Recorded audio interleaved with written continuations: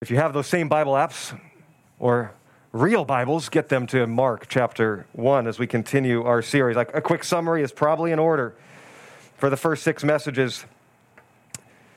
We paused last week to announce a new opportunity, a community in crisis outreach. So thank you, Pastor John, for sharing your heart, your passion, invitation, and bringing the word, the brief word to us in the midst of the wind and the tattered tents and the rooster crowing and the truck honking. Welcome to Field Church. The previous 6 weeks, I've been attempting to lay significant foundation that we might rightly receive this message, this letter, this treatise from a man called Mark, who writes an account about Jesus. What is the gospel is probably the most important question that we can ask and answer. And so I'll continue to reiterate that. According to Mark, the gospel, which literally means the good news, is that the Son of God himself has come. That's how he begins this treatise. The beginning of the good news of Jesus Christ, the Son of God. And Mark will spend the rest of this letter trying to prove that by showing us who Jesus is, by his own claims, by what others claim of him, and by showing us what he came to do and to accomplish, as well as what he taught.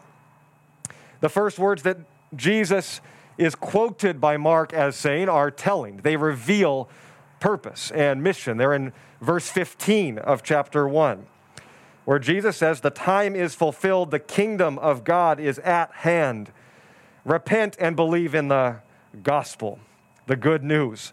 According to Mark, Jesus proclaimed that God's kingdom was coming in ever-increasing fullness. Jesus clearly revealed that the coming of the kingdom of God meant a whole lot of things. He would teach it and then give evidence to it by his life and his service. It meant healing for those who were sick, justice for those oppressed, freedom for the enslaved, renewal and restoration for all that is decaying and broken, mercy for those who have made mistakes, forgiveness for those who have sinned, wisdom for all who long for truth, purpose for the languishing and listless, peace for those who have conflict or turmoil, provision for those who are poor, rest for the weary, power for those who are oppressed, strength for all who are weak, voice for those who have been silenced, and vision for those who can't see, to name a few. So does that sound like good news, is a question I've repeatedly asked.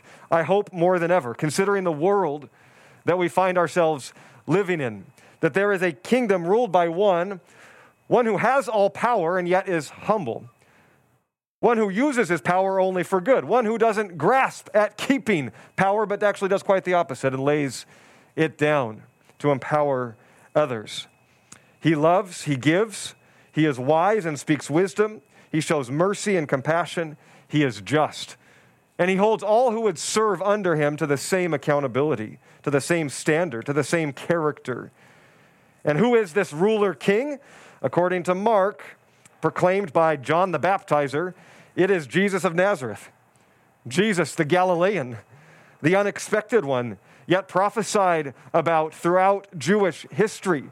There would be a coming Messiah, anointed one, a coming Savior to deliver, to rescue, to lead, to rule for all time.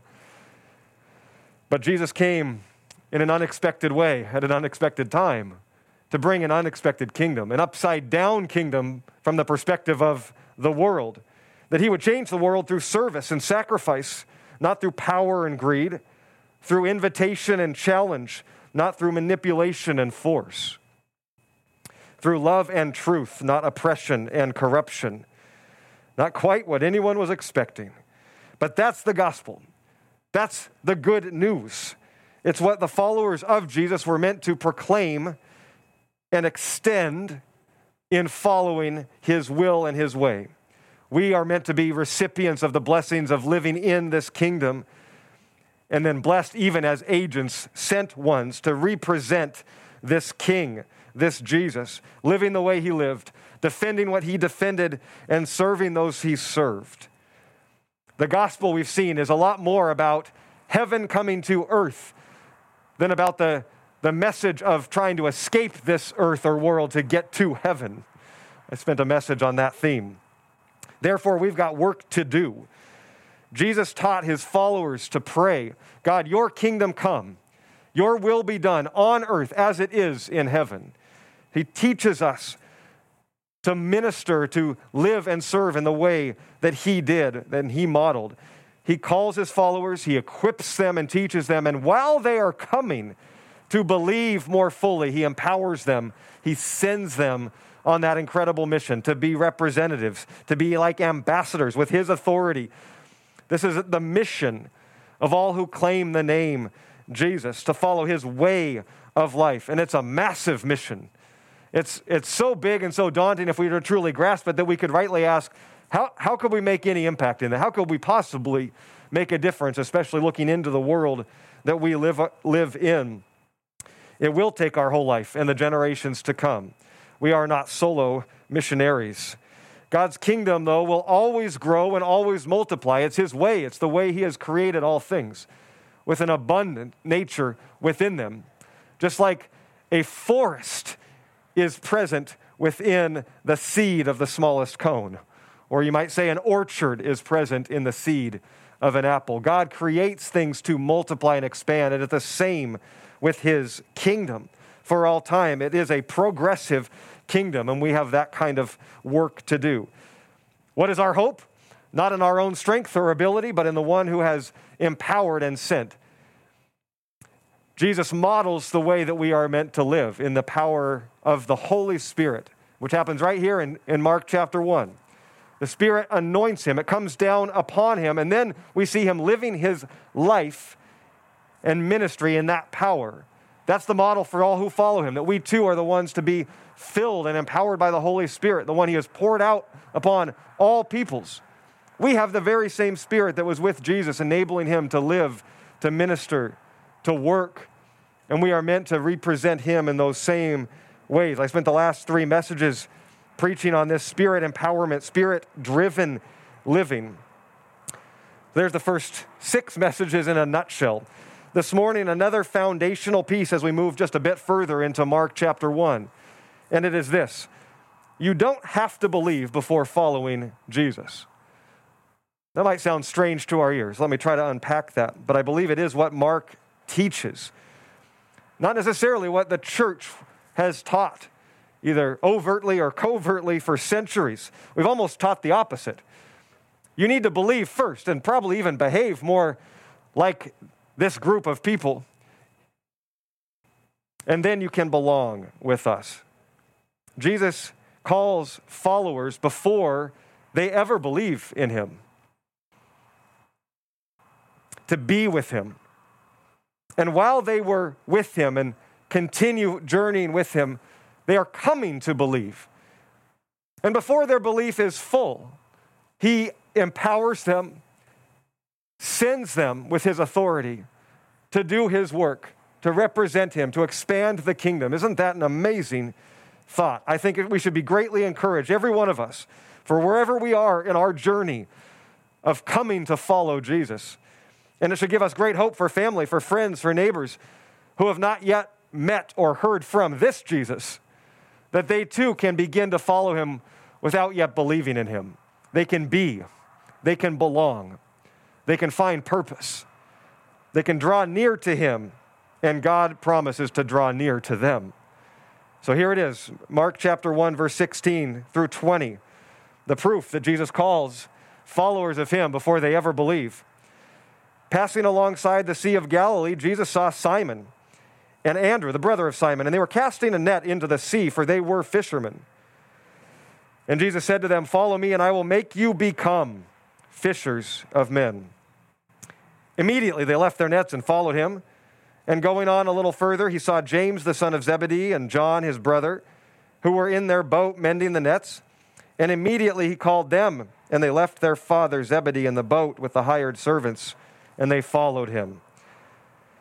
Now, according to the Gospel of John, which isn't our focus, but is helpful to piece the story together at times, this is not the first time that Jesus met these men. He meets Simon. Later, he would name Peter, the rock, and his brother Andrew, and then James and John, who would become kind of like the inner circle of the rest of the followers of Jesus. But they all knew each other. They fished and made a living on this Sea of Galilee. And though it's called a sea, it was really a rather large lake. Consider it about twice the size in square miles of Lake Washington, much rounder though. They knew each other. In fact, most of the fishermen would, but the other Gospels even say they were partners together at times in the work, these four men. I think if we don't know that, and we don't know that Jesus already had met them, in fact, there's much evidence that they had been with Jesus at times, maybe even seen with their very own eyes some of what they could only describe as miracles, things they couldn't otherwise explain. It's possible that some or all of these men were actually at the wedding feast in Cana, where Jesus turned water to wine. And they probably talked about him much and maybe even heard him teach. I think if we don't know that, then we might believe that they had some kind of extraordinary faith and belief, just this immediacy to hear a man they've never met or seen before call to them to leave everything and follow, and off they go immediately. We either have to conclude that, or we have to conclude that the compelling nature of Jesus must have been some kind of Yoda mind trick. Follow me, you will. And off they went. But if we come to see that these men actually knew of Jesus and had been with him and even seen some of his miracles and heard his authoritative type teaching, then we might ask a different question. What were they doing back on the lake? Why weren't they already following him and with him at all times? Well, these were men who had jobs and had families and had a career that worked within their family trade of fishing. They also likely never had the concept at this point in their life of becoming a disciple. See, Jesus was a Jewish rabbi, and though he was youngish, just starting in his professional ministry, most rabbis would only begin to be considered at the age of 30, so it's estimated that Jesus was about 30, and these fishermen were also likely young men, but they were well past the age of becoming disciples of a rabbi. See, all Hebrew boys would have had the same education up to age 12. And then only the best or brightest, so to speak, would be taken on by a Jewish rabbi to study under him with the hopes of potentially becoming a rabbi themselves. It was a great honor to study, to be considered worthy of passing on the heritage of their faith like that. So these men, even if they were in their 20s or 30s, because they were not chosen by a rabbi, they would go and join the family trade, the family business, in this case, becoming fishermen. But it wasn't just being chosen. You actually had to apply with great effort to prove yourself worthy to a rabbi, and then the rabbi would select his disciples, his learners who would follow after him. So to hear a Jewish rabbi on the recruit, so to speak, coming to you and inviting you without you even putting your name forward or asking, it wouldn't even have been on their mind or aspiration. There was something clearly that resonated deep within their core of everything they were in their upbringing to be chosen, to be selected, to be drawn in. And I'm not at all saying that Jesus didn't have some kind of great intrigue and compelling nature about him. He certainly did. But there was something much deeper to the chance to become a disciple. But I think what is clear is these men had no idea that dropping their nets that day was going to change everything in their life and world. It's likely even that they kissed their wives, if they had them, or said goodbye to their kids and said to their fathers who were there leaving there in the boats, hey, we'll be back soon. What is certain, we'll see unfold in the rest of this book, is that these men did not yet believe that Jesus was the Messiah, the Son of God. They would come to believe that ever so slowly. And yet almost immediately, these men are called disciples. Without that belief, they are called disciples. And by Mark chapter 5, they will be sent out and empowered to preach the gospel. Without any full sense of what Jesus would do, still not believing, we will see, in the resurrection. And yet they are proclaimers of the gospel. And they are powerful extenders of the kingdom of God in supernatural ways. We'll come to see that. But how does that strike you? Followers of Jesus, disciples of Jesus who do not yet believe that he is the Messiah, the Son of God. Certainly they do not yet know what they believe about this Jewish rabbi, this Jesus of Nazareth, though there must have been great intrigue and a drawing of sorts to him. I bet most of us can actually resonate with that quite significantly. How many of us have had many steps of faith and belief over our journey of following Jesus? Many moments. For these disciples, there's no way to say through the story that there was one moment where they truly came to believe. It was moment by moment and experience by experience. In this first message of the series, I said that one of the major themes we'll see throughout this gospel is that Jesus and his call is unbelievable in both iterations of the word. The simple yet profound prayer that I've quoted before from Mark chapter 9, the father in Mark chapter 9 who's in distress, who comes to Jesus begging for help for his son, and he says, Jesus, if you can do anything, would you help me? And Jesus says, if I can. And he says, do you believe that I can? He says, yes, I believe. Help me with my unbelief. Do we not resonate with that prayer? It may summarize the experience of all the disciples and perhaps every one of us. I will give an invitation for those of you that do have a single moment of believing, of transformation, of enlightenment, so to speak, or going from not at all believing in God or wondering about God or not at all believing in Jesus, the Son of God, or the Messiah, to instantaneously, in a moment, with some kind of divine experience, then coming to believe wholeheartedly. If you have that kind of testimony of God in your life, we would love to hear that. But my guess is that most of us would relate more to these disciples. We've been drawn in. We've been invited. We've heard in some way a call, whether compelling or not, in intrigue at least. And we've started to pursue and follow. And after many, many moments and experiences, we've come to believe much more deeply. By this message, I in no way want to diminish the importance of faith and belief. Jesus honors that and empowers those who have it and highlights incredible faith. But he does have a mind set to grow it, to see it grow and expand and multiply, just like everything that God does. For me, my story is much more like the disciples in a strange way, I suppose, growing up in a Christian home, attending church since I was a fetus, being raised on Sunday school and flannel graphs and Noah's Arky and VBS and summer camps. I can't tell you how many times I prayed some form of sinner's prayer, we would call it, at that special moment of the service or the summer camp or the lesson, that if you didn't pray something like this prayer, that you'd be led by the preacher, teacher, or pastor, you might not be certain that you would be one of God's or get into heaven if you die and avoid the fires of hell. Yes, that was some of my upbringing. And so I can't tell you how many times I prayed that very prayer because I wanted to be sure, because I was a listener.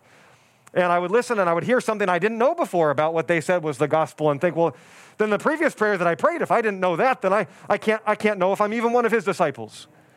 And there was some sense of uncertainty about my faith or my security.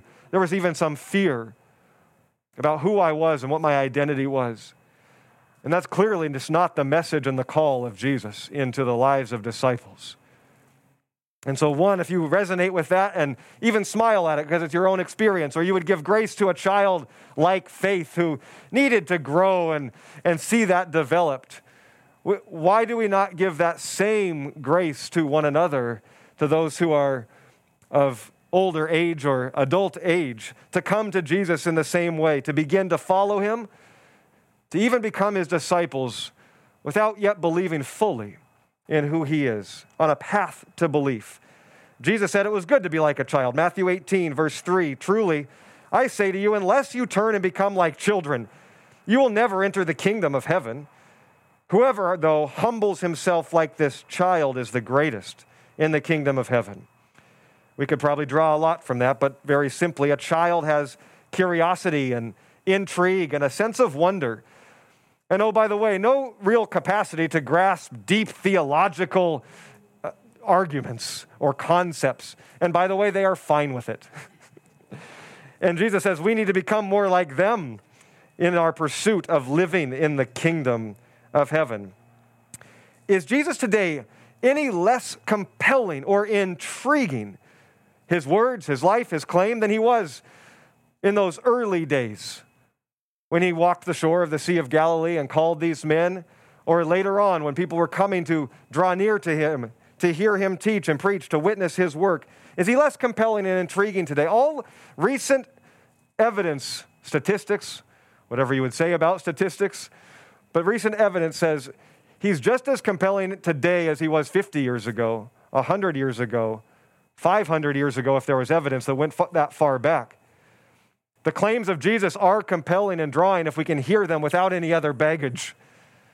Jesus says to these men, "Come follow me and I will make you become." He promises identity, adventure, purpose, something more. In a world that is looking and longing for what is worthy to give one's life to, Jesus offers it. He offers even more. Are people turning away from the claims because they're just too out there, they're too good to be true? Or are they never hearing them because it is muddy with that, so to speak, baggage? It's hard to hear because that very same research that says people's interest and intrigue and wonder about Jesus is just as high as it's ever been. But their interest and intrigue in joining a church is as low as it's ever been. In fact, in some ways, there's a visceral negative reaction to the contrary, to be a part of a church, while that same person on that statistical survey might say, "I'm still very interested in Jesus. In fact, I'm very close to him." We want to blame others. We want to look to history or look to those other peoples and other groups, but we need to take responsibility. We have done that. We have built those walls, either overtly or covertly. We have made belief, and oftentimes behavior, a prerequisite to belonging. And that's not the way of Jesus. It's the way of the world. Jesus came to flip that on its head. He initiated the upside-down kingdom. You could be with Jesus and find belonging with him before ever coming to fully believe in him on that journey. The kinds of peoples he called to be his disciples were not the religious elite or the high priests or the holy Pharisees. They were fishermen, tax collectors, lower class, maybe even peasants. And many would come to believe, but for many of them it took a long time. And there was much doubt. We see them stumble and struggle. Even those closest to Jesus would continue to exclaim, "Who is this man?" They would leave him. They would deny him when he said what he was going to do. Even John the Baptizer later would question, "Are you really the one who is to come?" So unexpected was this Messiah. Again, I'll say it should be incredibly hopeful. There's room for our doubts. There's room for our faith to grow. There's room for you and me and for our friends and family and loved ones. Jesus makes that room. Jesus breaks down these walls. The Apostle Paul in Ephesians 2:11 and following says it this way: "Remember that at one time you ethnic ones," which simply means you non-Jews, "you ethnic ones in the flesh were at that time separated from Christ and alienated from the citizenship in Israel, strangers to the covenants of the promise, having no hope and without God in this world. But now, in Christ Jesus, you who once were far off have been brought near by the blood of Christ. For he himself is our peace, who has made us both one and has broken down in his flesh the dividing wall of hostility." Why then have we, the church, built walls, made restrictions and barriers for people to draw near to Jesus? Is it out of fear or power or control or pride? But again, whether overtly or covertly, if you will look like us and believe what we believe, you can find belonging with us. It seems to be ingrained in the way of the world. Most of us can remember junior high and high school. You had to look a part and pick your part and pick it early. You had to dress a certain way, speak a certain way, act a certain way, and perhaps you could be involved with that community, that group, that clique. And maybe it's better today, but my fear is it's not. And how is it that 13-year-olds have that ingrained within them? Because our world with its clubs and organizations, our media, our political parties, all proclaim this way. Ironically, churches would point to other religious groups who have those restrictions, those believe and behave first. We would call them cults. And Jesus has something pretty strong to say about the cults of his day. Are we any different in this regard?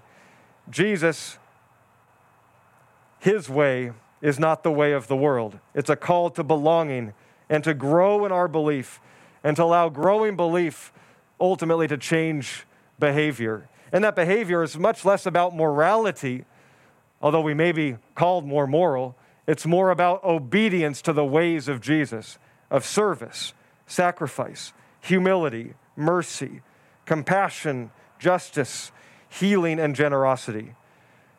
This is a big part of our vision of becoming a church with no walls. So may this time that we spend where there literally are no walls at Field Church, may that become rooted and ingrained within us, that we would be like a people who could see all coming to draw near to Jesus with an invitation. May we become a church that breaks down walls as Jesus did.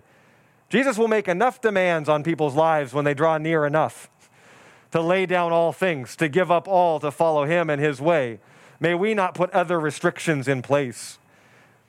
May Union Hill Church be a church that digs wells, not builds fences. Have you heard that analogy? Alan Hirsch uses it in a number of his books. He's a great missiologist. I encourage you to pick up a book or two from Alan Hirsch.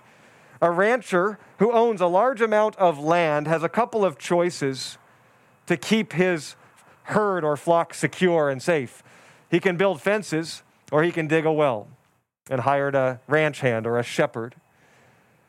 Now, say a rancher owns something large like 1,000 acres. At great cost would he build a fence to keep his herd in and keep the dangers out, so to speak.